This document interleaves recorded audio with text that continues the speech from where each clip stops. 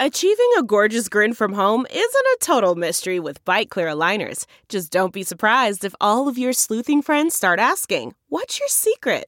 Begin by ordering your at-home impression kit today for only $14.95. Bite Clear aligners are doctor-directed and delivered to your door. Treatment costs thousands less than braces. Plus, they offer flexible financing, accept eligible insurance, and you can pay with your HSA FSA. Get 80% off your impression kit when you use code WONDERY at Byte.com. That's BYTE.com. Start your confidence journey today with Byte.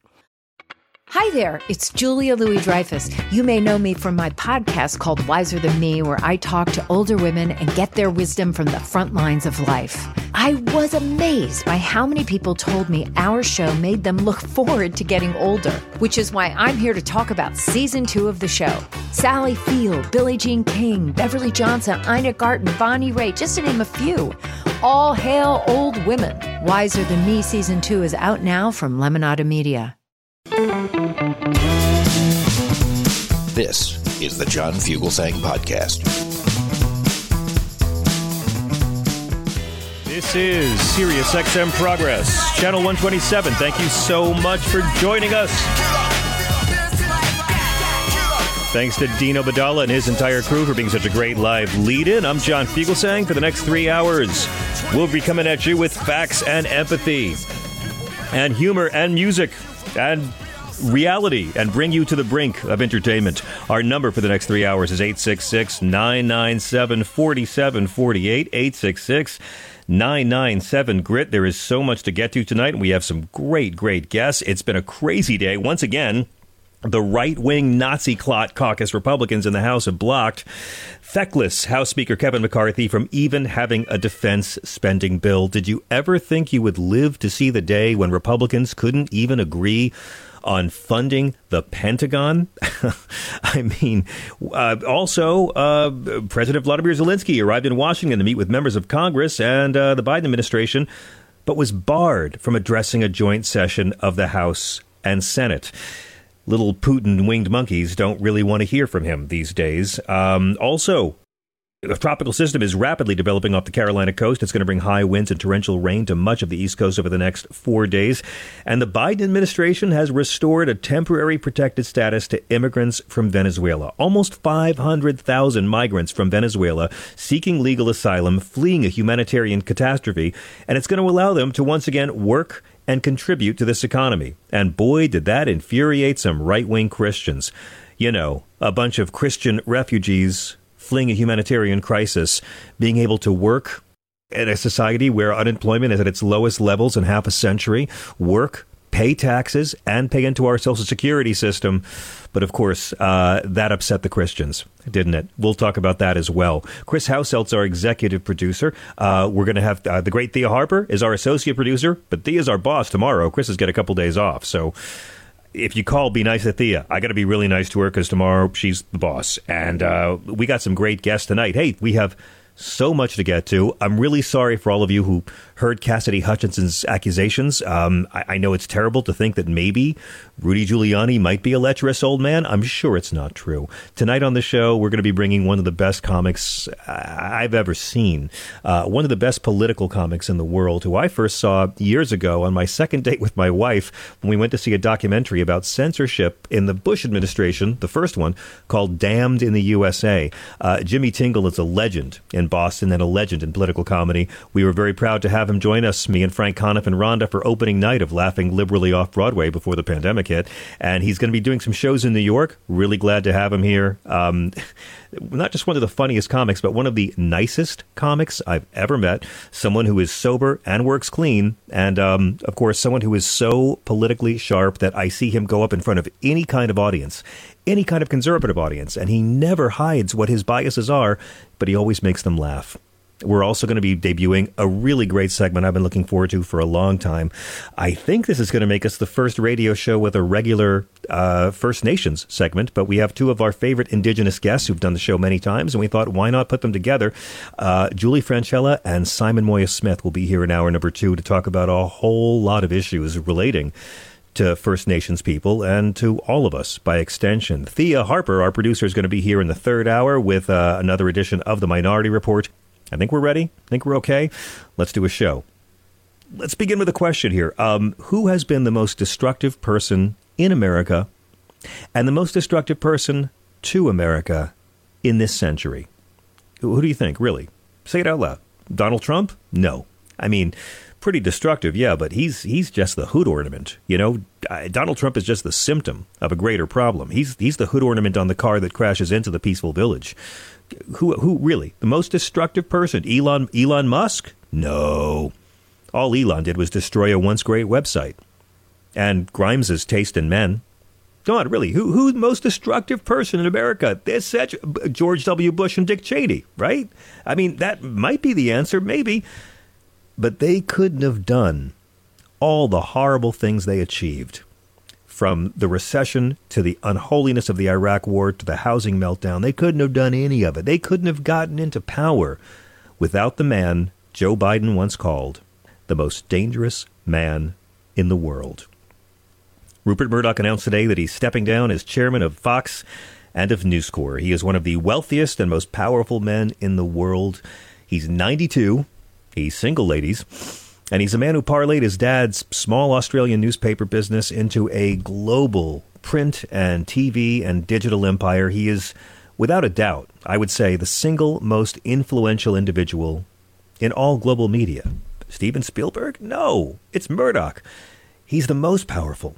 And he's one of the most indifferent to morality and truth. Here in the States, you know, his properties include Fox News and Fox TV stations and the Wall Street Journal, the New York Post, HarperCollins. He sold off a lot of his property. He sold off 20th Century Fox a while back in New York Magazine. He's a man whose only religion was control of the media and power of the press and manipulation of world events. You see, peace and people getting along and unity, that doesn't sell papers. We talk about it all the time. People of different backgrounds being nice and patient and working together to make the world a better place, no one's going to click on that. It's not going to get high ratings. He's a man who knew that you get high ratings if people are afraid. If people are comfortable, they're going to enjoy their lives.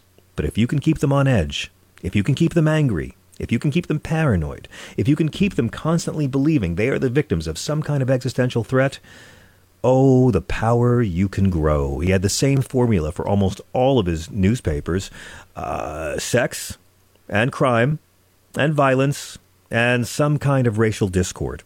You know, if you've ever been to the UK and you read some of his papers and you see the page 3 girls and these naked women, that's Murdoch. He's a man who was using the word coloreds well into the 1980s to describe African-American folks. A truly destructive force in America, and a man who really gets the lion's share of credit for ushering in this era of hatred, where post-truth politics and open, constantly mutating racism can thrive. He is the man who helped reshape the party of Lincoln into this Donald Trump authoritarian cult. He's a man who made a more scared, a more ignorant, a more hateful, a more misinformed, and a more violent planet Earth. I mean, if you're wondering how Alexander Hamilton could start a newspaper and have it devolve into the racist rag that is the New York Post, it's because of Rupert. If you know somebody who was killed or maimed in Iraq, he made that happen. If your uncle and aunt have gone from nice conservative folks who you didn't agree with, but you still had them over for Christmas and you loved them, but now they're wild-eyed conspiracy racists who hate you, Rupert Murdoch messed up your family. If your high school friend still believes Barack Obama is a Muslim who wasn't born here in America, that's because of Rupert Murdoch. If you saw cops being beaten by neo-Confederates on the Capitol steps January 6, 2021, Rupert Murdoch made it happen. No one on this planet has done more to spread lies, to deny the science of climate change than Rupert Murdoch. No one has done more to undermine any efforts to begin addressing the crisis than Rupert Murdoch. No one has done more damage to our democracy. And no one's done more for the intellectual decay of our society in the past, half century? At least in this century, than Rupert Murdoch. You know, they want to blame it on Ebonics. Actually, that's what Rupert Murdoch did. He launched the crown jewel of his media empire Fox News back in 1996 when he was a young man of 65. And of course, 27 years later, he is still with us. And he has lived long enough under his stewardship to see his network try to sabotage our entire democracy by promoting and pushing all of Donald Trump's stolen election lies. And of course, it cost him $750 million. He's had to pay out $787.5 million in a settlement with Dominion Voting Systems because he couldn't keep his anchors from lying. Now, Americans might not remember this, but our friends in the UK do. He was embroiled in this phone hacking scandal for years after reporters from News of the World, the British tabloid he owned, one of them, were accused of hacking politicians and celebrities. Everyone from Prince Harry to Hugh Grant has testified about this. Of course, it got so bad at one point, he had to meet with the family of the murdered teenager Millie Dowler and apologized to her family for the hacking of her phone by News of the World staff. He actually did a full-page ad in 7 national newspapers apologizing for this.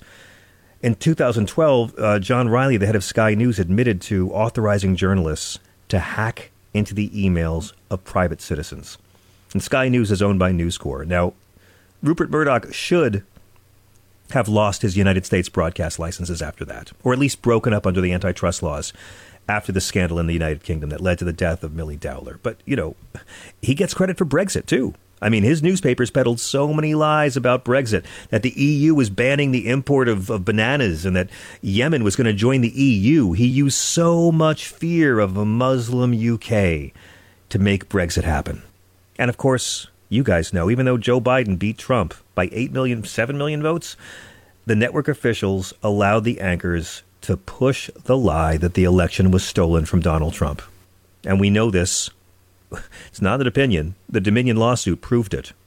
Fox News poured gasoline on the fire of that insurrection attack on our Capitol. And Rupert let his cable news stars knowingly lie to hurt and threaten your democracy. I mean, great replacement theory that Tucker Carlson pushed so many times? Yeah, that's Rupert.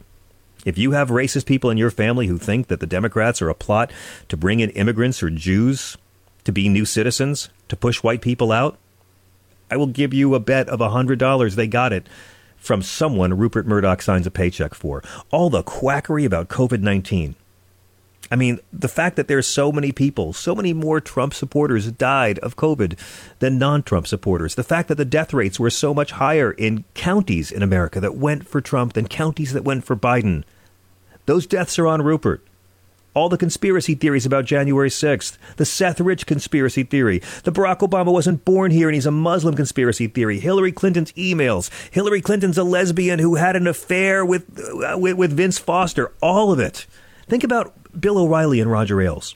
Think about how those men were allowed to sexually abuse women in the building across the street from the SiriusXM studios in Midtown Manhattan. Think about the millions of dollars in payouts for sexual harassment and all the other things at Fox News. Gretchen Carlson has written a book about it. And, you know, why didn't the Murdochs do something about Roger Ailes before this went public? Why didn't the Murdochs do something about Bill O'Reilly before his sexual abuse of women went public? You know why? Because both of those men were making Rupert Murdoch a lot of money. And of course, my friends, there is no greater scandal in our lifetime than the invasion and occupation of Iraq in March 2003. Hundreds of thousands of human beings were killed, their lives snuffed out. First in the invasion, where Fox News promoted shock and awe, which is a great way of saying mass slaughter of civilians in a country that has never attacked us. And then, of course, we tried to warn them. When Fox News was having Hannity come out every night to call war protesters terrorists, traitors, sympathizers for bin Laden, we warned what would happen in Iraq, which was never supposed to be a country. The British Empire took a few tribes that didn't like each other and gave it borders.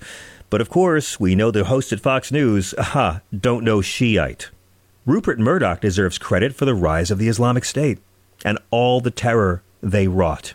Rupert Murdoch made the Ayatollahs in Iran stronger, and Syria as well, by helping destroy Iraq. Think about all the refugees around the world. Think about everything that happened in the Middle East and how the far right has gone crazy across Europe. Think about all the lies that got passed off as facts. Think about every credible skeptic that was mocked as an unpatriotic appeaser. He's going to transition from his role overseeing the Fox Corporation and News Corp boards. He announced this morning Lachlan Murdoch, his oldest evil son, will serve as the sole executive at the helm of the media's empire. I mean, this family was so evil, Succession was based on them, except the people in Succession were somewhat likable. Rupert's going to stay on as chair emeritus at Fox and the News. He'll probably make the final transition later this fall. Now, lately, he's been a bit anti-Trump, you may have noticed. Their whole decision to call the 2020 election in favor of Joe Biden really triggered a big rift between Trump and Murdoch. Murdoch's always hated him, but Trump was good for ratings, so Murdoch let him be president. A few months ago, they were finally going after him. Last year, the Wall Street Journal said Mr. Trump betrayed his supporters by conning them on January 6th, and he's still doing it. Wow, he cut him loose. New York Post. The New York Post, that racist rag, said reports that Trump was pleased that the January 6th crowd chanted for President Pence to be hanged. A truly reprehensible sentiment makes him unworthy for the office. Trump can't look past 2020. Let him remain there. Because Trump was no longer any use to Rupert. Rupert's smart enough to know Trump probably will never be president again. So they cut him loose when he was no longer profitable. There's nothing funnier than Fox News viewers screaming that George Soros is a foreign-born billionaire who's using his money to influence our politics. Imagine the projection. Imagine how they've used Fox News to scare so many people. Imagine how this foreign-born billionaire used his money to influence our politics and get people to accuse George Soros of doing exactly that. And Rupert wrote a message to his employees today where he said in the letter, elites have open contempt for those who are not members of their rarefied class. Most of the media is in cahoots with those elites, peddling political narratives rather than pursuing the truth. The hypocrisy and projection is above anything Trump could do. Elites? Media in cahoots with elites? Not pursuing the truth? Rupert Murdoch is a billionaire elite who was able to get his COVID vaccine shot before the Queen of England got hers. His media helped elect 2 millionaires at birth to the presidency. You want to talk about elites? And because of lies that his media pushed, one of those millionaire at birth presidents launched an illegal war that killed hundreds of thousands. And because of those lies that his media pushed, the other millionaire at birth he made president launched a terrorist attack against our Capitol, where cops were beaten by men with Confederate flags. And it was all for lies. It was all for ratings, eyeballs, clicks, and money. The world is worse off, and American democracy is worse off because of Rupert Murdoch. There are people on this earth who aren't alive now, who should be alive, but they're not, because of the lies of Rupert Murdoch. And the irony of Rupert, honestly, he proves one of Fox News' greatest lies might be a little bit true. That sometimes immigrants really do come here to destroy America. We want to know what you guys think. We're at 866-997-4748. 866-997-GRIT. We're going to take a really quick break. We'll be right back with your calls and the great Jimmy Tingle, one of the best political comedians in the game. This is Sirius XM. It's going to be a great show. Don't go away.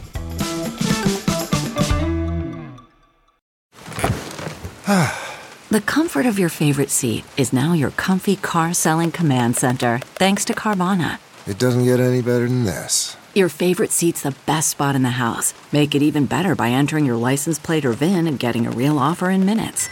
There really is no place like home. And speaking of home, Carvana will pick up your car from yours after you finalize your offer.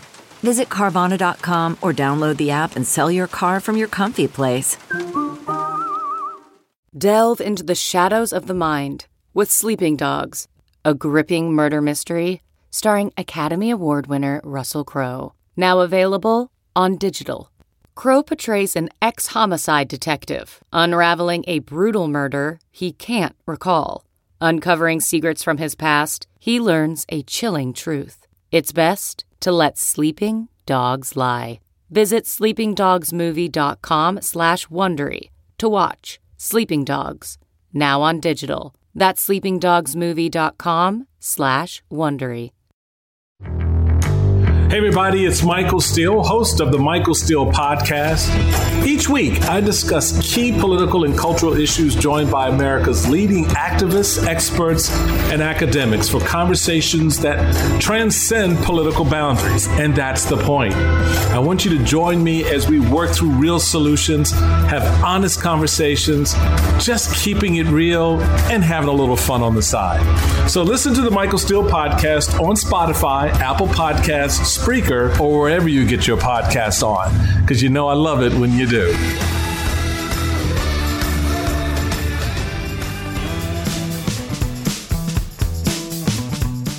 A couple of years ago, we had our run of Laughing Liberally off Broadway right before the pandemic hit, and we were so honored, Frank Conniff and me and Rhonda, on opening night to have this next gentleman join us because he is one of the all-time greatest comics to come out of Boston, and Boston is a real comics town. He's also one of the best political comics I have ever seen, a guy who can completely stand in his own truth and his own biases and still make people who disagree with him laugh. He's a magician. He's the blue-collar comic with the Harvard degree, and he's played all over the world. You've seen him or heard him on 60 Minutes, MSNBC, The Tonight Show, Conan, NPR, his own HBO half-hour comedy special. He's back on the road with upcoming dates near you, and he's even playing in New York City for the next couple of weeks. People of Earth, please welcome back Mr. Jimmy Tingle. Hello, sir. John, great to see you, my friend. Thanks so much for having me on. And I have to say, that monologue, man, was amazing. That was amazing. I love that. That drilling down on Fox. I don't think I've ever heard anybody put it as succinctly as you just did, and I only heard half of it. So I had to subscribe to Sirius XM just so I can hear this show. Especially the thing about the vaccine. That he got the vaccine, but they pushed the lie about the vaccine, exactly. And they caused dissension. And John, I have a friend of mine, recovering heroin addict. Okay. Would not take the vaccine. I said, why won't you take the vaccine? His exact words were, you don't know what's in it. I said, you've been buying illegal drugs on the streets from strangers. What do you think, that was approved by the Surgeon General? I know guys who take steroids who were pushing fear about the vaccine, but enough about RFK Jr. Right. Yeah, it's amazing. And look, like I worked for Rupert at one point. I did a show for Fox. Most people out in our industry at some point have worked for them. They're a huge, huge global media empire. But, we were losing 3,000 Americans a day, 1/9/11 worth of souls a day to COVID-19, and we're not anymore. And it's because of the vaccine. And Fox News studios are right across the street from Sirius XM. You have to be vaccinated to go work there. That was their policy. And yet he still let his staff go on the air every night to push the fear, because a comfortable, safe, happy populace is not going to be scared, is not going to be glued to your Fox News boob tube. Right. And the other thing you were mentioning, John, is that when they called the race for Biden, okay, they had the best technology to determine the vote count. And that's so right. They were in a position ahead of everybody else. That's why they called it first. They had the technology. They're the most profitable company. They had the technology. So they weren't speculating when they called it. They knew that he had carried Arizona, but then the lie came. And that's even more of a deliberate lie. It's one thing if you don't really know. It's another thing if you know and you're misleading your own people. It was amazing. That was just such a great monologue. Thank you for that. Oh, well, God bless you, Jimmy. Listen, I'm so glad you're back on the road right now. Tell me a bit about the new one-person show you're working on. Yeah, I'm just doing a show. It's largely autobiographical. I'm doing it down at the Broadway Comedy Club. They have a little theater upstairs called the Red Room. It only holds about 75 people or so. And I'm doing it there on Monday nights at 6 o'clock. John, my strategy is all the other theater shows in the city are closed on Monday nights. Why not just own the market and get people to come out to my show on Monday nights at 6 o'clock at the Broadway Comedy Club? It's called The Red Room, and it's autobiographical. I talk about starting out as a street performer up in open mic night, gong shows, talent contest, the whole bit, and actually did street performing up there in Cambridge back in the day. And John, I admit there is a fine line between street performing and simply being drunk in public. I admit that. But you've always talked very candidly in your act and in your CDs as well about how you found out that you were never going to have the kind of career you could have until you got a handle on your drinking. And you've actually taken that pain and made it part of your humor, which I've always admired so much. Well, thank you, John. Yeah, I was really lucky. And you know where I was lucky? I was lucky that a comedian, I'm not going to mention his name, but he said to me, Jimmy, you're a funny guy. He said, if you ever quit drinking, you could be a really big star. And honestly, John, I'm thinking, a star? If I become a really big star, I can drink all I want. And so that was part of the motivation. But I said, how am I going to do this? And he goes, do you believe in God? I said, well, I was Catholic. I was an altar boy. I believe there probably is a God. He said, you got to start asking, why don't you start asking God to help you quit drinking? And I'm thinking to myself, ask God to help me quit drinking. Calm down. What does God have to do with this? And he's thinking to himself, Jim, I've seen you under the influence. It's going to take divine intervention. But it actually, I started doing that. And then what it did, John, is it made me start to look for help. And I started calling places for help. Detoxes, rehabs, treatment centers, hospitals. I don't know if you ever tried to get anybody into any of these places. But I have. It's very hard. You get the runaround. And this is a week before Christmas, 1987. I called the Cambridge City Hospital. They had a federally funded program there called Cahill 3. I said to the man who answered the phone, I really need help. And John, without missing a beat, this guy says, you called the right place. You never hear that. You called the right place. I went into that hospital. I stayed 7 days through Christmas 1987. I got out. I moved down here to New York City. I focused on stand-up comedy and recovery. And a week later that I went into that hospital, I got the greatest Christmas gift any young comic could ever ask for, a spot on The Tonight Show with Johnny Carson. Now, John, I don't want to date myself, and I don't want to date myself to your listeners, but the other guest that night was Bob Hope. Damn, I didn't know that. That's amazing. That's amazing. He's a solid middle, too. I want to ask you, though, what was it that made you decide that you wanted to focus so much on politics in your act? Because every agent, every manager I've ever had has begged me not to go to politics. They say you're going to alienate half your audience. You can't get booked on late night TV doing political stand-up. The material's dated in 2 weeks. You want to have an act you can do for years. What was it that made you feel called to do current events material? The same thing that motivated you. You're passionate about the material. It's what you care about. And if it's what you care about, then you don't really have a choice. I mean, I do other things as well, but primarily that's what I was into. I mean, I grew up in Cambridge. I had relatives who were, on the school committee, city council, a mayor, a city manager. Kind of local politics was in our blood. You know, we're a big Italian family. I'm half Italian. The other half's English, Irish, Scottish, Swedish. So I'm a real mutt. But my big Italian family, they were very much involved in local politics. So I just grew up in that environment. And I liked it. I studied history, political science in college, sociology. So that's what I really was passionate about and cared about. And growing up in a city like Cambridge, it's a very diverse place, rich, poor, black, white, Arab, Jew, Gentile, everything with Harvard and MIT in the same city. So you have this sociological experiment every single day in that type of environment. So I just like politics. So eventually, when I got sober, I started talking about things that I cared about. When I was drinking, I talked about drinking. I've always viewed you as sort of being a mirror image of Jackie Mason. And let me explain how.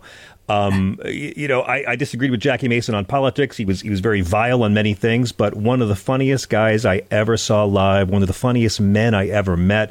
And he could make me laugh even when I didn't agree with him. And I've seen you do the same thing with conservative brothers and sisters. They don't necessarily agree with your politics at all, but you have a way of getting into their hearts and making them crack up. Well, I agree well, thank you. And I'll have to say, Jackie Mason, really, his show, I wanted to do, the thing about it, when you get sober, you can do what you always dreamed about or aspired to do. And I always wanted to do a one-person show, and Jackie Mason was doing a one-man show on Broadway. And people said, Jimmy, if you want to do a one-person show, you got to see Jackie Mason. So I didn't know anything about Jackie, really. I went to the theater, sold out Broadway house. I walked in. John, it was amazing. 2,500 people laughing hysterically. When 2,500 people laugh, you can literally feel the vibrations in the audience. I was sitting in the first row in the balcony, and the railing was literally vibrating. And at one point, I grabbed the railing, and I had this kind of epiphany. And I knew at that moment what I wanted to be, a Jewish comic. I got to ask, what do you think of the current political landscape, Mr. Tingle? I have days where I'm like, oh, I don't know if I can bring myself to write more Trump jokes. And, you know, I'm rooting for Biden. I love a lot of what he's done. I can't believe how effective he's been. If he'd had, you know, if Sinema and Manchin had been Democrats, imagine how much more he could have done. But what is your current take on the landscape? I was really afraid about DeSantis 6 months ago. Not so much these days. That's right. Well, I got to tell you, I'll be honest, John. I mean, I like Biden, and I've always liked Biden. I like Joe Biden for a lot of reasons. Number one, makes me feel young. And I love that, John. Number two, the guy is getting things done. Like you just said, today, he just agreed to allow the refugees from Venezuela to remain in New York and to become part of the fabric of, at least temporarily for the next 18 months, the society. So they can actually work, they can, you know, pay their way, they can be accounted for. And this they can pay taxes, they can pay into our Social Security. Exactly. I mean, this is a huge thing. Now, that's a very risky move, okay? But you know something? Biden is a Catholic, and Biden understands that he's always supported immigration reform. And I think if the Judeo-Christian tradition tells us to welcome the stranger. So that's what Biden's doing. And the other thing is, if you realize, if we remember correctly, what happened in World War II when the USS St. Louis pulled up to New York Harbor in the 30s with Jewish refugees fleeing Europe and Nazi Germany, and they were turned back. They were turned back, and many of them went to Europe. And some of the same arguments at that time were what we are using, you know, that you're hearing today: disease, whatever, crime, you know, unaccountability, well, all these different reasons. And, you know, anyway, they were turned back. And after the war, people in this country said, we can't do that. We can't do that. If people get into this country fleeing, you know, a war or extenuating circumstances or life and death issues, that we as the United States of America have a right, have an obligation to at least allow them to apply for asylum. And that's what Biden is doing. So I'll tell you, those refugees, 10 years, 20 years, 100 years from now, their grandkids are going to ask them, how'd you come here? And they're going to say, you know what? The president of the United States, we were hungry. They brought us in. We were homeless. They gave us a place to stay. And that's what this is about. And in terms of DeSantis, you know, I think it really, obviously you remember what happened with DeSantis did the opposite. He flew 50 Venezuelan asylum seekers from Florida to Martha's Vineyard just to embarrass the good people of Martha's Vineyard. John, I say we retaliate. I say we send 50 gay couples reading banned books to Florida. I mean, you're right. Yeah. Well, here's two differences between the two different kinds of Catholics, two different kinds of Christians. DeSantis pulls a stunt. Biden says, let's go to the better angels. And the New York Democrats had an awful lot to do with this decision. So it's not just Joe Biden, but it's the Democratic Party finding their moral center and figuring out a way that this can work. But what did DeSantis do? And the thing that gets me is DeSantis is a Catholic. What happens when he dies, John, and gets up there to the pearly gates and he meets St. Peter and Jesus? And St. Peter says to him, welcomes Governor DeSantis. We've been expecting you. Jesus is very busy right now, but he'll be out in a moment. But he has a little memo. We have your records. We just want to say Jesus wrote this himself. He says, I was hungry. You fed me lies. I was thirsty. You offered the cup of bitterness. I was homeless. You sent me away. Oh, come on, St. Peter. When did I ever do that? Jesus says, as you did to the least of these, the Venezuelan refugees, you did unto me. Oh, St. Peter, that's ridiculous. I want to talk to Jesus. Well, you can tell Jesus yourself because he's right here. Jesus, let me just say this. You are taking this way out of context, okay? First of all, Senor DeSantis, please call me Jesus. You nailed it. I mean, like you either call these people what they are, Christian refugees, or you use the Republican slur and call them illegals. Do you like fans of Donald Trump calling other people illegals? No, I don't. But the crazy thing about Trump is, of course, as you know, he could actually win because he has very powerful allies. He cut corporate taxes. The corporations love him. He cut environmental regulations. The oil and gas industry loves him. That man actually cut regulations for the Judeo-Christian tradition. The 10 Commandments, John, are down to 6. He got rid of lying, stealing, cheating, and adultery. 4 more years of this guy, there'll be no more commandments. Is Trump good for comedy or bad for comedy? Or was there a time that he was good for comedy? I don't care.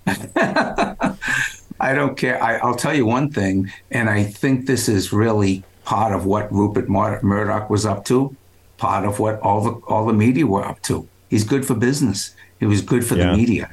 He was good for the media, and they put him on. I mean, there's a famous quote. I mean, Murdoch said it when he was on trial about the Dominion voting machines. He said, listen, I'm not pulling for the blue team. I'm not pulling for the red team.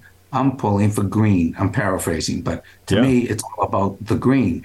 And I think to a certain extent, most businesses in the media are like that. Even CBS, a famous quote from Les Moonves. He said, that's right. Donald Trump, bad for America, good for CBS. So that's where people were at during his ascension. Wow, my God, the ratings, all this stuff, they're making money. And when people are making money, they're not looking, it's not really a moral crusade. It's like, finally, the business is paying off. We're making dough. And that's largely what it was about. No, you're exactly right. I will confess, Jim, the 2 things that scare me the most are that Donald Trump is ratings crack. Liberal media, the media's only bias is towards ratings and eyeballs, too. And, the thing I like about Biden the most, about his presidency the most, is also the thing that scares me the most, which is that billionaires hate him. I mean, I admire how much billionaires are scared of his agenda, but it terrifies me. If anyone had told you on January 6, 2021, that now, on the eve of an election year, Trump would be actually polling above Biden, despite record low unemployment and America recovering from inflation faster than any of our capitalist allies, would you have believed it, that Trump could have this resiliency? No, but I also am very skeptical about the polls. I have to tell you, because the polls were completely wrong on the midterms. Okay, they were completely wrong. They're not calling millennials. They're not calling millennials on these polls. They're not calling. I don't know who they're calling, but they're polls. They're calling people who answer landline phones during dinner hours, Jim. That's what they're calling. Right, exactly. But so I'm skeptical about the polls, and B, I think a lot of people, if they judge if you're on television and the president is 80 years old, okay? And at times he definitely shows his age. Trump doesn't appear to be impaired in that way. He's vibrant. I mean, you see him in his rallies and he's, up there and he looks very aggressive, etc. And so if you just compare those 2 images, I can see why people say, oh, Biden's too old. But it's not about Joe Biden. It's about Bidenism. And what has Bidenism delivered for the country? What have they delivered in terms of infrastructure? What have they delivered just now with these immigrants and these refugees? This is a game changer. It's going to be get a lot of criticism, but in the big picture for the United States of America, it's going to be a positive thing. Negotiating Medicare prices, right? Climate change. Huge. Gun safety. I mean, choice. Okay, where's the Freedom Caucus when it comes to freedom of choice for women? So I think we're right on the issues we have to message. It's going to come down to messaging. And that's why the Democrats, I know they're gearing up for a very strong fight, but they're going to have to be messaging.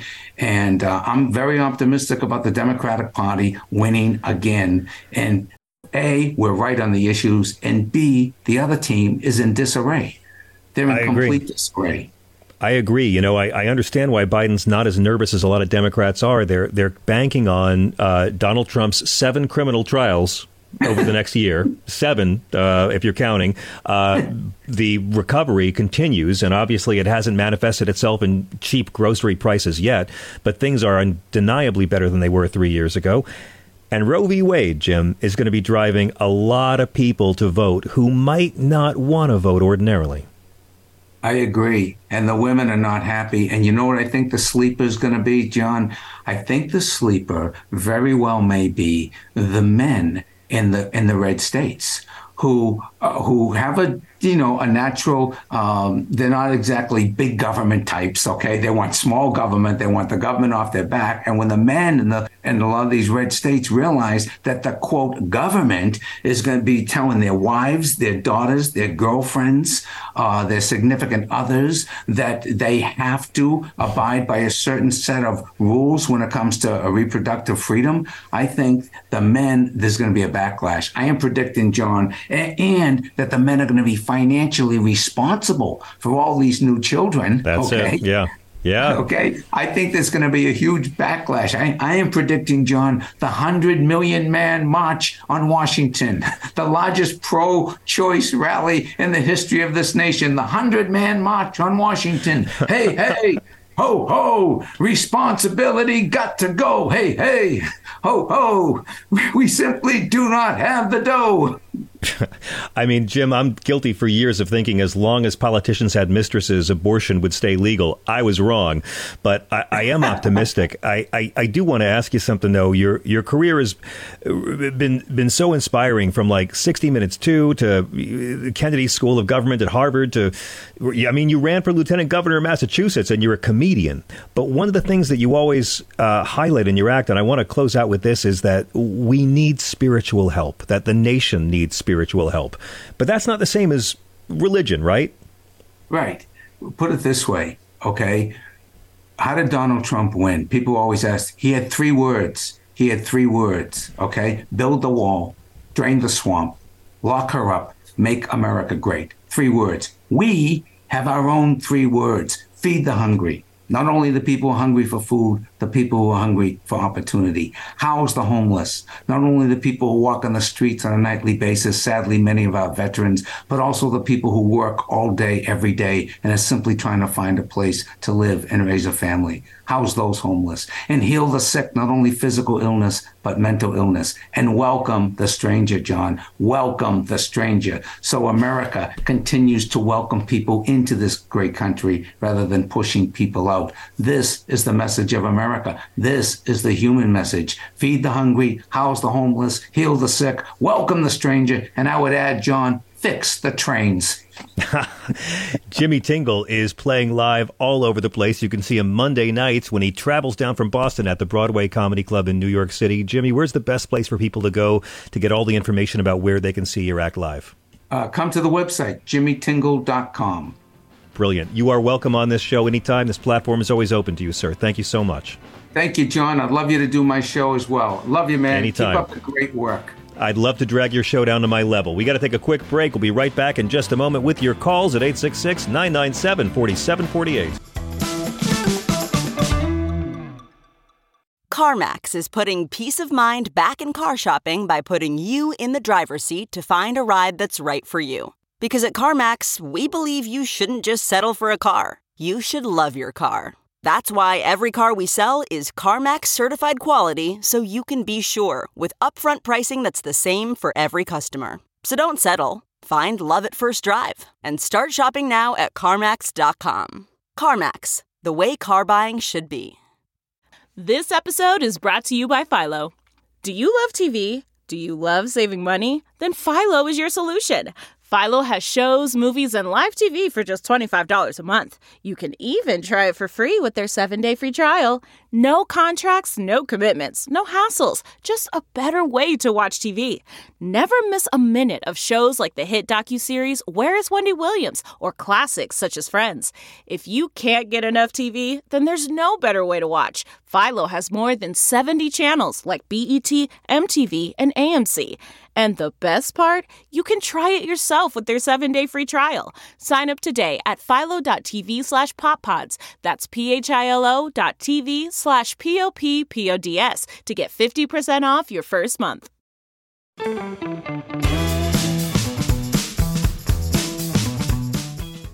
So long ago, in our Declaration of Independence, Thomas Jefferson famously referred to the indigenous people who were here first, whose land was stolen, as merciless Indian savages. That was his 27th grievance against King George, where he accused the king of encouraging domestic insurrection by Native American people against the white colonists. And that language has stayed for over 200 years in our Declaration of Independence. The slur, merciless Indian savages. So imagine how delighted I was to begin seeing, just before America celebrates its 250th anniversary, that phrase popping up on T-shirts all over the place.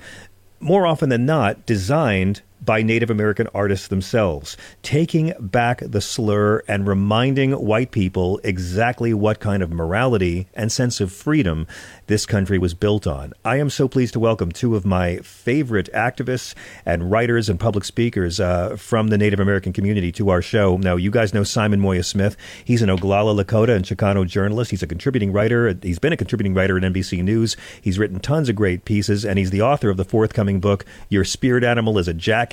He recently profiled actress Paulina Alexis of the Peabody Award-winning series Reservation Dogs for The Cut.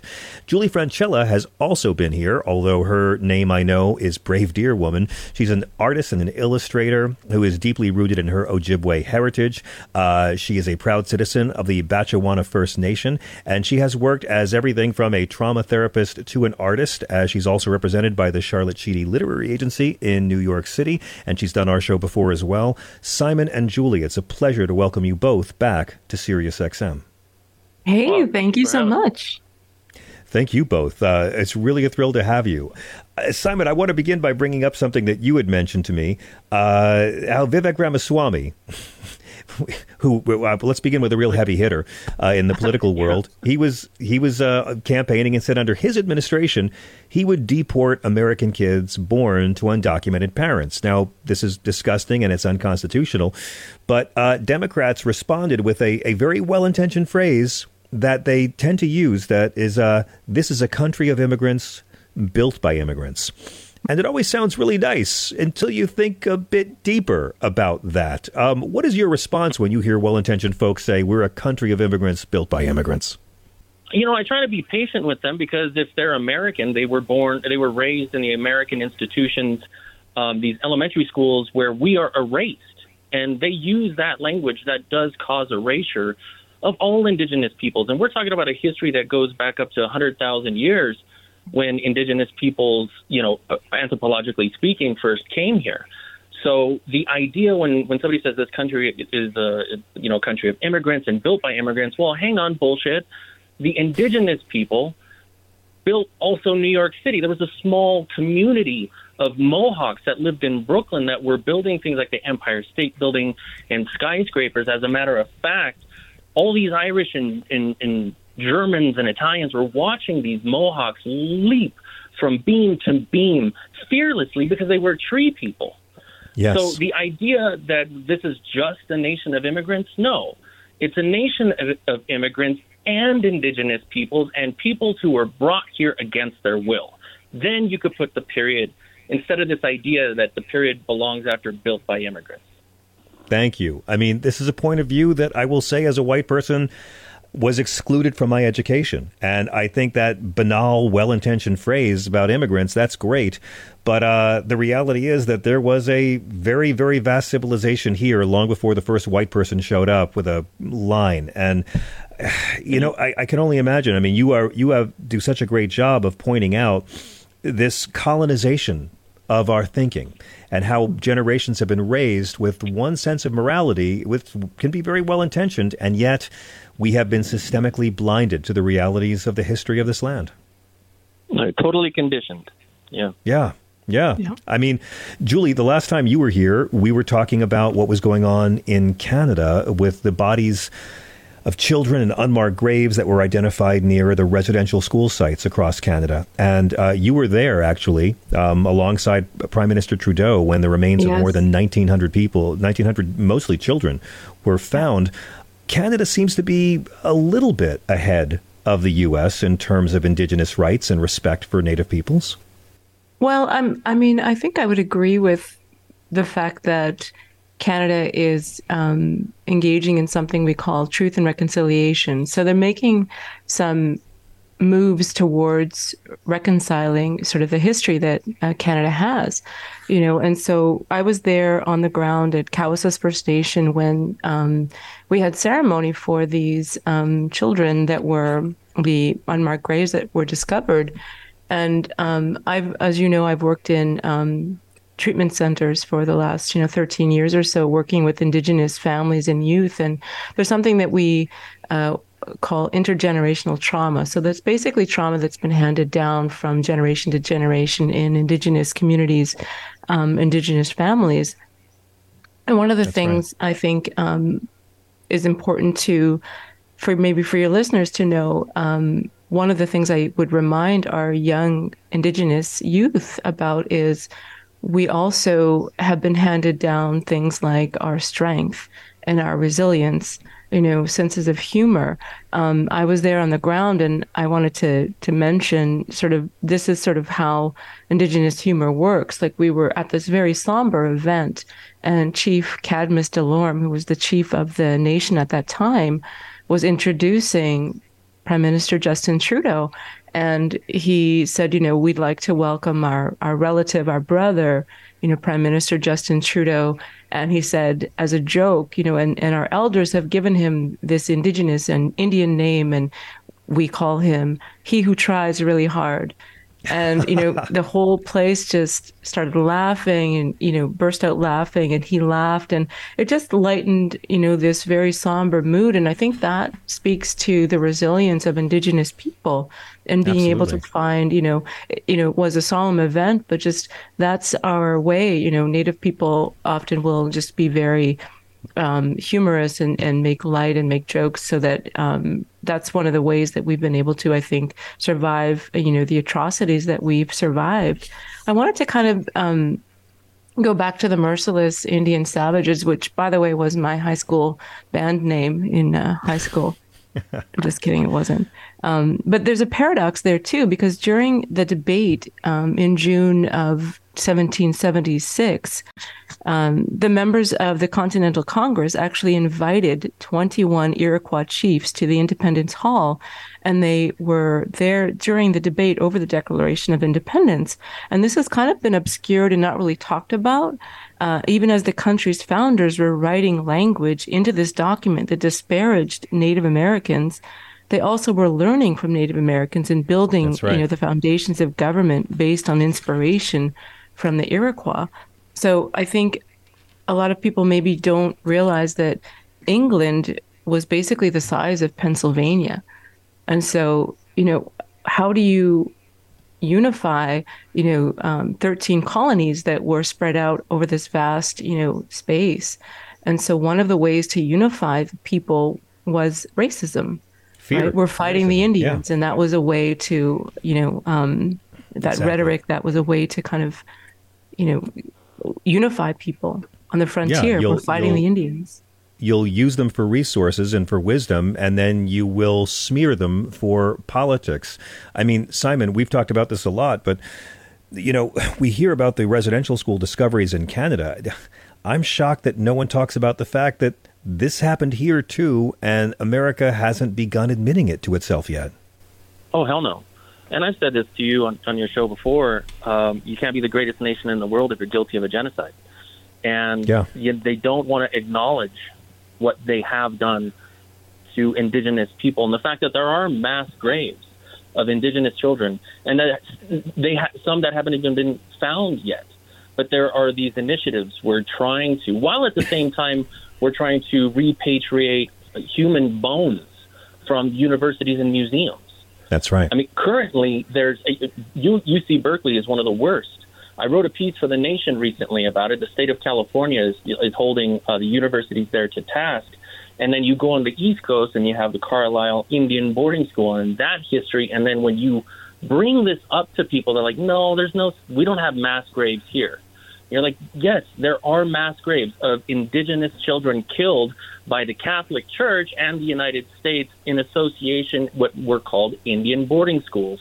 And then you have the big, massive pits like the one on my reservation that white people dug in the dead of winter to bury murdered indigenous men, women, and children at the Wounded Knee Massacre. So, again, it goes back to the idea that this country has a really hard time acknowledging what it has done to indigenous people. It's a hard conversation for them to have. So that's why you also find a lot of people claiming to be a quarter Cherokee. You find them to say, I'm Blackfoot, because at that point, they distance themselves from any association with what their grandma and their grandpa and their great-grandfather did.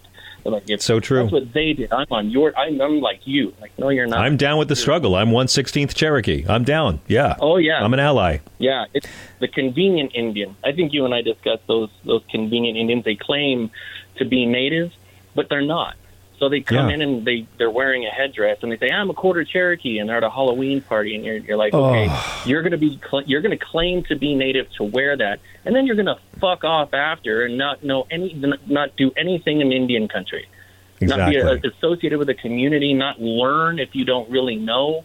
So the fact that people don't know about the mass graves and the boarding schools here in the United States is also as a result of media. That's true. Legacy media. There's not many natives hired at these big, legacy media locations like NBC News, CBS. So you can pitch the story, but that white editor can reject it if he thinks it's too dark, too dim. I mean, we talk about cultural appropriation, but Julie, this story out of Canada about these two twin sisters who I think are like trying to be the Rachel Dolezal of the indigenous community. Amira and Nadia Gill, right, are their names. They claimed that they were native just to get thousands of dollars in scholarships. What happened there? They did, actually.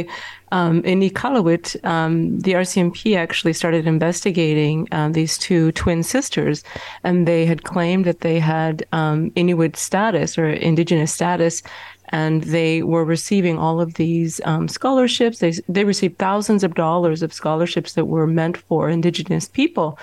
And indigenous people from that community started to question this because they didn't know, these young people. And so the RCMP investigated and found that their claims were fraudulent and false. And so, they were charged with fraud. And this actually happens quite often.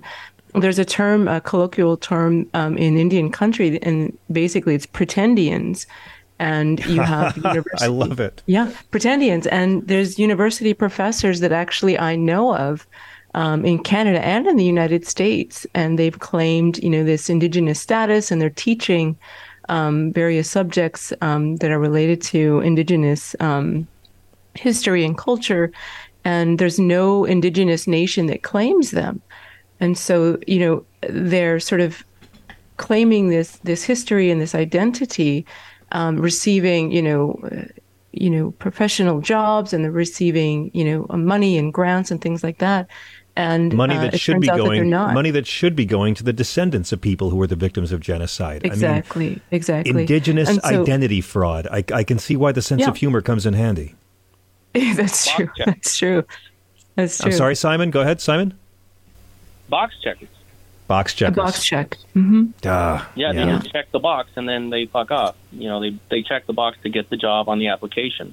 They check the box American Indian to get into the university. Elizabeth Warren checked the box. She's a patron saint of box checkers. Mm-hmm. Exactly. I mean, we're now hitting fall here. And so, Simon, I know we've talked about this before. When autumn comes around, that means it's time to go back to sports, which means it's time to go back to problematic mascots.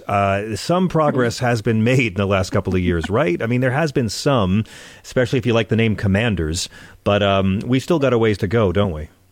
Oh, a long ways to go. I mean, you still have the Blackhawks, you have the Chiefs, you have the Florida State Seminoles, you have all these local schools that don't want to get rid of their mascot.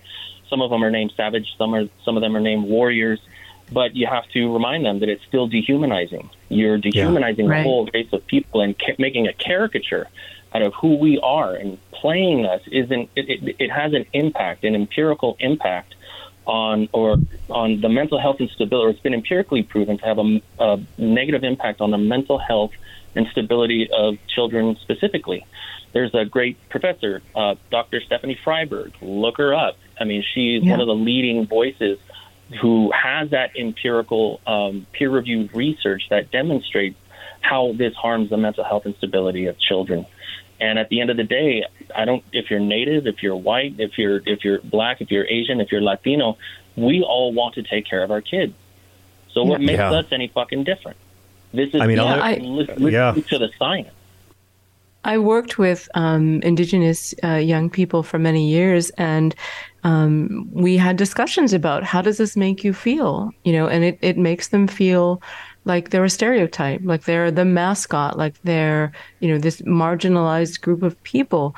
There's a statistic out there, I think it's 77% of Americans don't know a Native American. And that I believe it blows my mind. So I guess Simon and I are here to be your friendly neighborhood, Native Americans that you can say, but it's true, this appreciation and appropriation are different things, because you'll hear people say, oh, no, we just appreciate, Native Americans. That's why we're going to dress up, like Pocahontas or whatever for Halloween. And there's a big difference between appreciation and appropriation. God, I mean, I can only imagine. Like, I remember being a kid watching the Mets play the Atlanta Braves. And the first time I saw all this stadium full of white people do the tomahawk chop, like it's Munich in 1939, it was one of the first times I was embarrassed of white people and embarrassed for white people. And then their mascot, Chief Nakahoma. And like, this is the 90s that this happened. It's just, and now I guess with Halloween coming up, we have to worry about this all over again, right? I mean, always. Always. It's everywhere. It's ubiquitous, especially here in the United States specifically. This time of year, it is the beginning of sports season, so that is the Chiefs, that is the Blackhawks. And then you also have Native American Heritage Month coming up. But when that in November, there's also Thanksgiving. So this is a really dark and hard season for Indigenous people, because we come off like the party poopers. We come off, as somebody who just doesn't turn the cheek. But why would we turn the cheek knowing that, say, Indigenous women here in the U.S. specifically are 3.5 times more likely to be sexually assaulted than women of any other demographic? And then you see these parties, and they're called Pocahontas costumes, where these girls come in, white girls mostly come in scantily clad garb, which is supposed to look like an Indian or Pocahontas. And don't use this word, please, guys. If all the listeners, the word is squaw, that's a very, very, very bad word. That is a word that white people used to describe what they wanted, and what they wanted was a woman for sex. So they were talking about her, her body. So anyway, it becomes so frustrating that you've done all of this work, and yet we're still coming across people with the same questions that our grandparents have answered over and over, or fighting the same fights, fighting mascots, fighting appropriation and racism and horrible language about us and stupid shit also. It's kind of like the one where it's like, I love this one. People say it's uncharted land. How the fuck do you know that?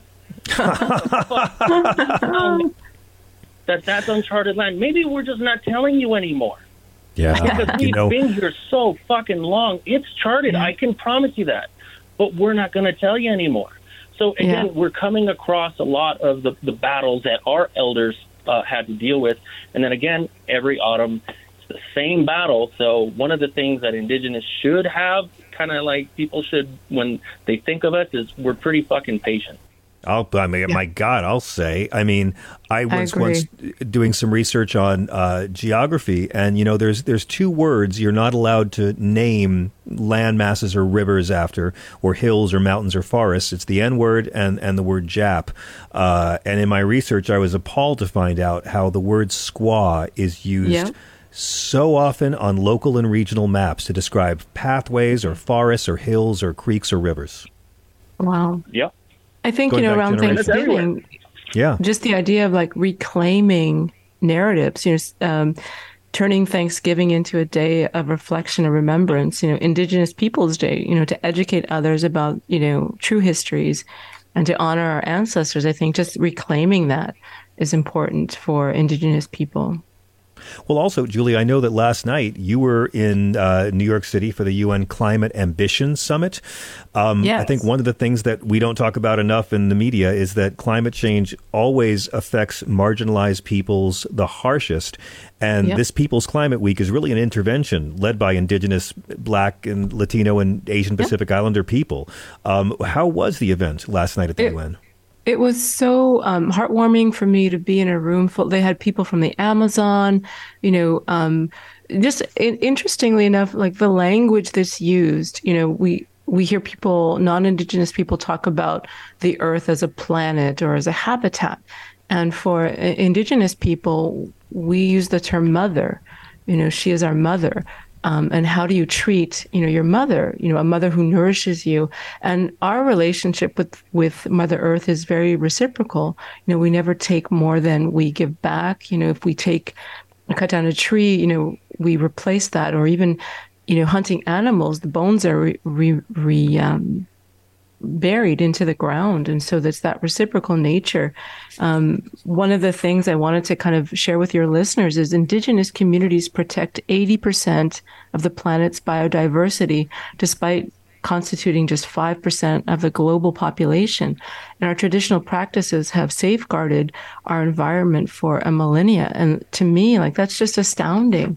Even traditional Indigenous ecological wisdom and traditional knowledge offer insights on sustainable land and water management. And our ancient wisdom is invaluable in addressing contemporary environmental challenges.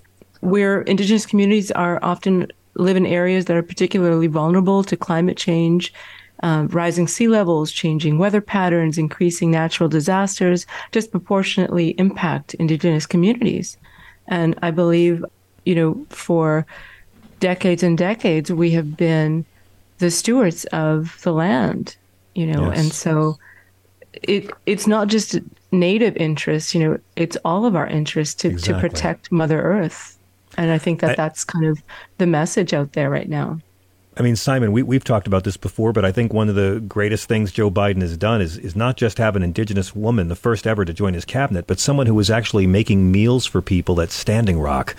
And I'm curious, what kind of progress would you like to see, say, if Joe Biden gets a second term? What kind of issues should Democrats be talking about that could help the Indigenous community and educate the non-Indigenous?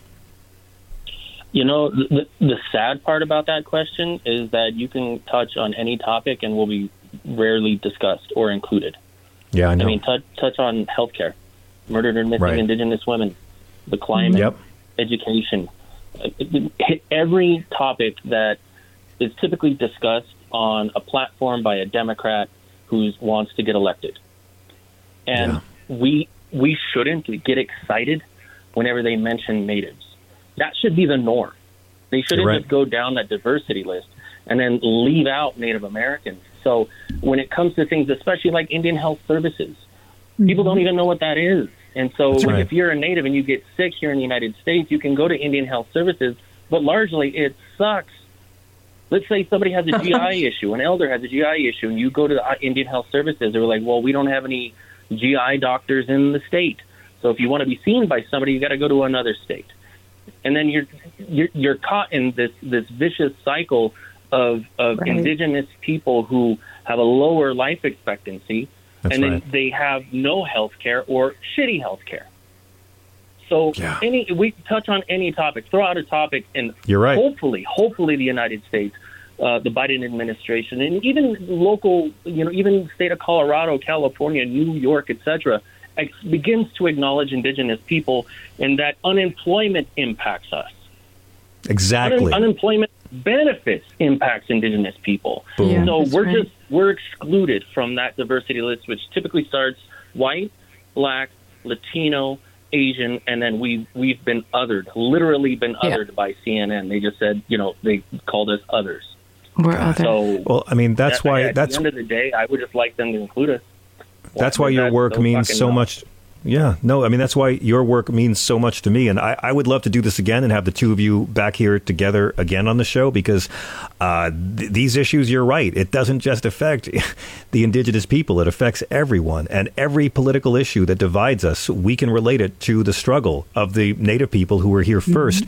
Before I go, though, I would be most remiss if I didn't ask you, Julie and Simon, tell me about Grogu, the child, Baby Yoda. Is it true that I keep hearing that he's been claimed? Listen, Simon and I, our relationship, our friendship almost was ended over this debate, and it's dividing Indian country, across Turtle Island. I know for a fact that Baby Grogu is Ojibwe. I just have to say. The Ojibwe also like to say they have the best fry bread. So it's Bannock, by the way, but we do. Fry bread. It's true. Yeah, there's always going to be something new, Watch. There's going to be something that's going to surpass Grogu. And indigenous people love to claim it. But you're going to find that argument across Indian country, especially with fry bread. The Dene, the Navajo say they have the best. We, the Lakota, would say we have the best. But then, of course, Grogu is Lakota. Well, but Star Wars.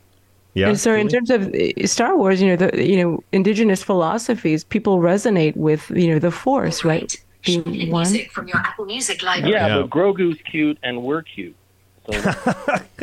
Simon, I will vouch for that. You are adorable. I want to thank you both for doing this. Can we do this more often, please? The two of you are great together, and I'd love to have you on more regularly to talk about whatever's going on in the community, because, come on, man, white people have to know. Julie, how can our listeners follow you and keep up with your work? All of the social media at Julie Franchella. And just follow me on what I still call Twitter or Instagram. Twitter. Yeah, right it's on. still Twitter.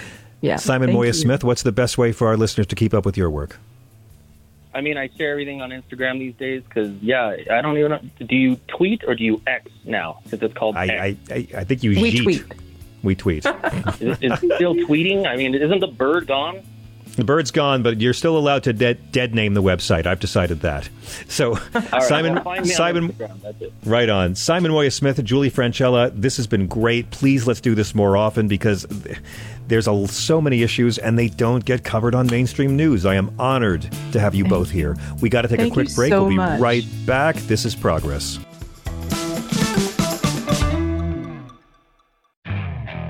Okay, picture this. It's Friday afternoon when a thought hits you. I can spend another weekend doing the same old whatever, or I can hop into my all-new Hyundai Santa Fe and hit the road. With available H-Track all-wheel drive and 3-row seating, my whole family can head deep into the wild. Conquer the weekend in the all-new Hyundai Santa Fe. Visit HyundaiUSA.com or call 562-314-4603 for more details. Hyundai, there's joy in every journey. Okay, picture this. It's Friday afternoon when a thought hits you. I can spend another weekend doing the same old whatever, or I can hop into my all-new Hyundai Santa Fe and hit the road. With available H-Track all-wheel drive and 3-row seating, my whole family can head deep into the wild. Conquer the weekend in the all-new Hyundai Santa Fe. Visit HyundaiUSA.com or call 562-314-4603 for more details. Hyundai, there's joy in every journey.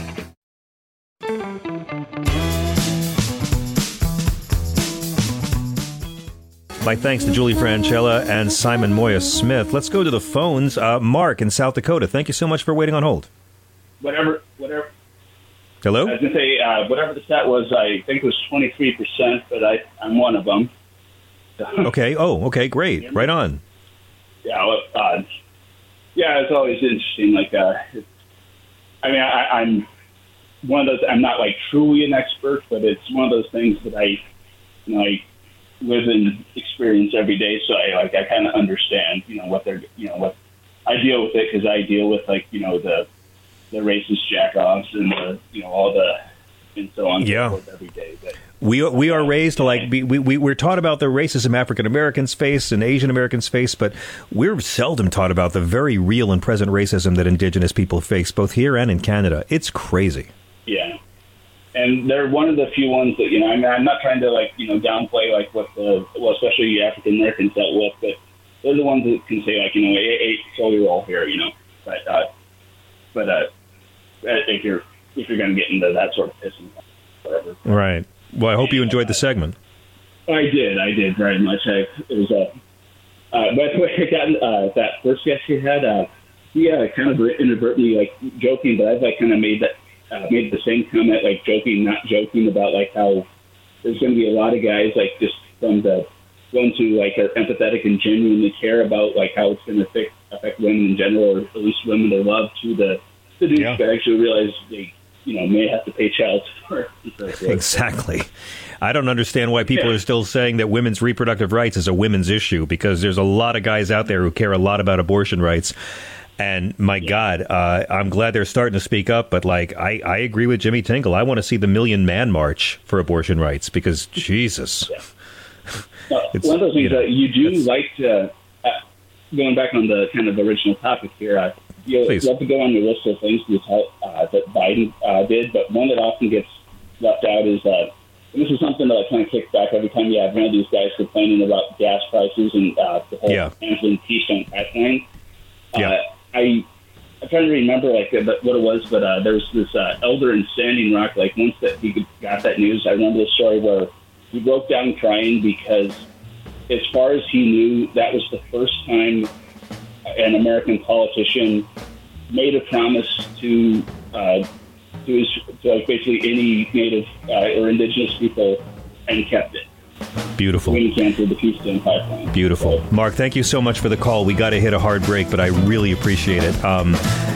Listen, I'm honored those guys wanted to do our show, and they told me that we're the first show to have a regular Indigenous segment, so bring it on. I can't wait for more.